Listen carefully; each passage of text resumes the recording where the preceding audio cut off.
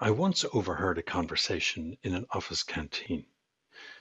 Two people were talking about a colleague, someone who was no longer showing the same enthusiasm for the company work as before. Ah, him, one said to the other.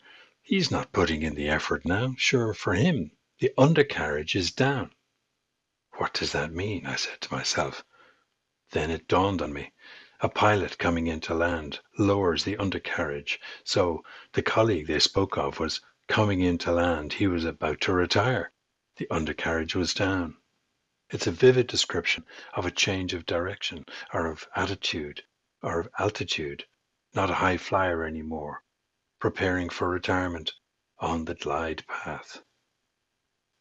The phrase came back to me lately as I thought about what has been happening to us in the pandemic. Isn't it true to say that for all of us, or at least those of us not in the front line, care worker jobs, the undercarriage is down.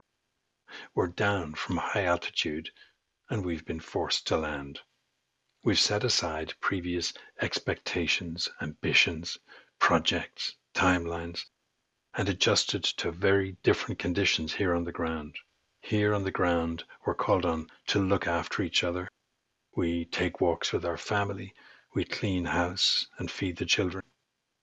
A question occurs to me at this point.